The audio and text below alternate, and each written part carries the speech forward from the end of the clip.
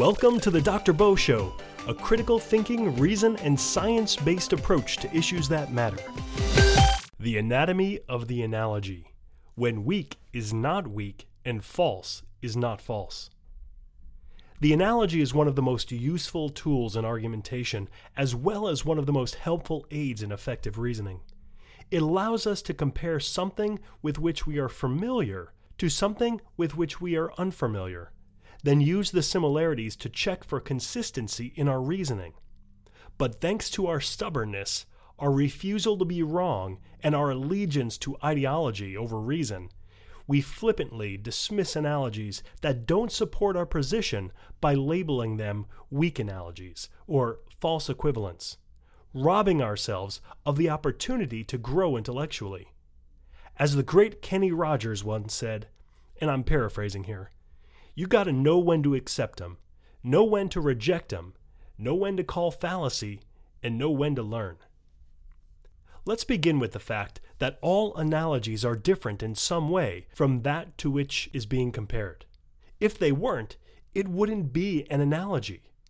However, a strong analogy might say how two similar things are equivalent in some specific way. Here is where committing the false equivalence fallacy becomes a possibility. This is an argument or claim in which two completely opposing arguments appear to be logically equivalent when in fact they're not. The confusion is often due to one shared characteristic between two or more items of comparison in the argument that is way off in order of magnitude, oversimplified, or just that important additional factors have been ignored. The false equivalence fallacy requires a claim of equivalence, usually identified by the phrase no different than, or same as, or similar language establishing sameness. Consider the following example. President Patootie ordered a military strike that killed many civilians. He's no different than any other mass murderer, and he belongs in prison. While it is the case that both President Patootie and mass murderers share the characteristic responsible for deaths of many civilians, the implied claim is that they share the same legal culpability, which is not the case. Next, analogies that are ambiguous are not good analogies. Very often, one will make an analogy and not be clear as to why what is being compared is similar. If I said apples are like oranges and just left it there, confusion would ensue. In some ways, apples are like oranges, and in some ways, they're not. By simply adding why they are like, we can solve this ambiguity problem. Apples are like oranges in that they are both fruits. One can be deliberately ambiguous to avoid having to justify their analogy and just make a statement that has a powerful emotional impact. For example, a vote for Trump is like a vote to end democracy as we know it. Okay, but why is a vote for Trump like a vote to end democracy? By not providing a reason how the two are similar, we leave it up to the imaginations of the audience. This is wholly unhelpful because pro-Trump folks would simply disagree. This is like just stating a conclusion without providing any premises. If your goal is to get support from those who already agree with you, fine. But if your goal is to convince people who don't agree with you, you must remove the ambiguity and connect the dots for the audience by telling them how the two are alike. You might list the ways in which Trump has interfered with democracy, then compare how this is a significant change from under other presidents. If you fail to make your case, you may be called out on a weak analogy. Analogies that are weak are not good analogies and considered fallacious. When an analogy is used to prove or disprove an argument, but the analogy is too dissimilar to be effective, that is, it is unlike the argument more than it is like the argument, then we call this a weak analogy, or weak analogy fallacy. Ambiguous analogies are often weak because the entirety of two things are being compared rather than a specific characteristic shared by the two things. The vote for Trump analogy could be reasonably argued to fall somewhere on the weak to strong continuum. If you want to virtually ensure you're making a strong analogy and not a fallaciously weak one, be specific and clear in your analogy by answering how or in what way the two things being compared are similar. For example, if we should implement stop and frisk because it saves lives, then by the same reasoning, we should ban cars because that would undoubtedly save lives. Here we are comparing implementing two policies, stop and frisk and banning cars. We are saying that they're similar in that they both save lives. It is in that regard, and only in that regard, that the comparison is being made.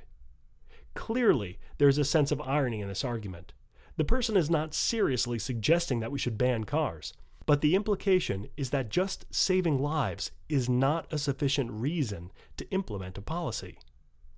This is effectively an argumentum ad absurdum, that is, suggesting that implementing a policy just because it saves lives leads to absurd conclusions when we apply this to other possible policies. Bring on Kenny. You got to know when to accept him. If the analogy is specific in how the two things are similar, and it is true that they are both similar in that regard, you should accept the analogy with its limitations. That is, the claim that the two things are analogous in regards to the specific shared feature only. You got to know when to reject them. If the analogy fails to be specific and fails to clearly state or even clearly imply how the two things being compared are similar, and there are more differences between the two than similarities, or the similarities differ significantly in degree, then you reject the analogy as a weak analogy. For example, believing in God is like believing in Santa Claus, can generally be regarded as a weak analogy.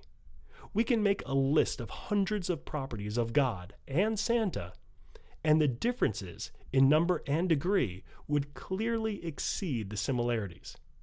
In order to strengthen such an analogy, we might say something such as, God is like Santa Claus in that both God and Santa are represented as old white guys with long gray hair and beards who are said to see you when you're sleeping, know when you're awake, and know when you've been bad or good. You gotta know when to call fallacy. We have already seen the weak analogy. Now let's look at the extended analogy fallacy, which is suggesting that because two things are alike in some way, and one of those things is like something else, then both things must be like that something else. For example, Hitler had a mustache. Your dad has a mustache. Therefore, your dad is a psychopathic dictator. While it is true that Hitler is like the person's dad in that they both have mustaches, concluding from that the dad must also be a psychopathic dictator is fallacious. You got to know when to learn. You should treat every analogy presented to you as a learning experience. Ask questions such as, how are these two things the same? How are these two things different? In the ways that they are the same, are they the same but in significantly different ways?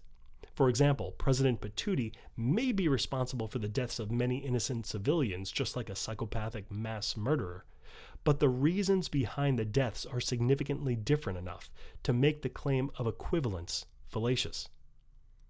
Is the claim of similarity specified, or is it left ambiguous, therefore generic? Does the analogy work as a legitimate reductio ad absurdum that points out a flaw in your reasoning? Analogies are extremely useful tools that every critical thinker should have at their disposal. They can be quite persuasive, but they can also be quite deceptive. Use them, don't abuse them, and learn to spot when others are abusing them by considering analogies carefully before dismissing them as fallacious or simply accepting them because they are ideologically pleasing to you.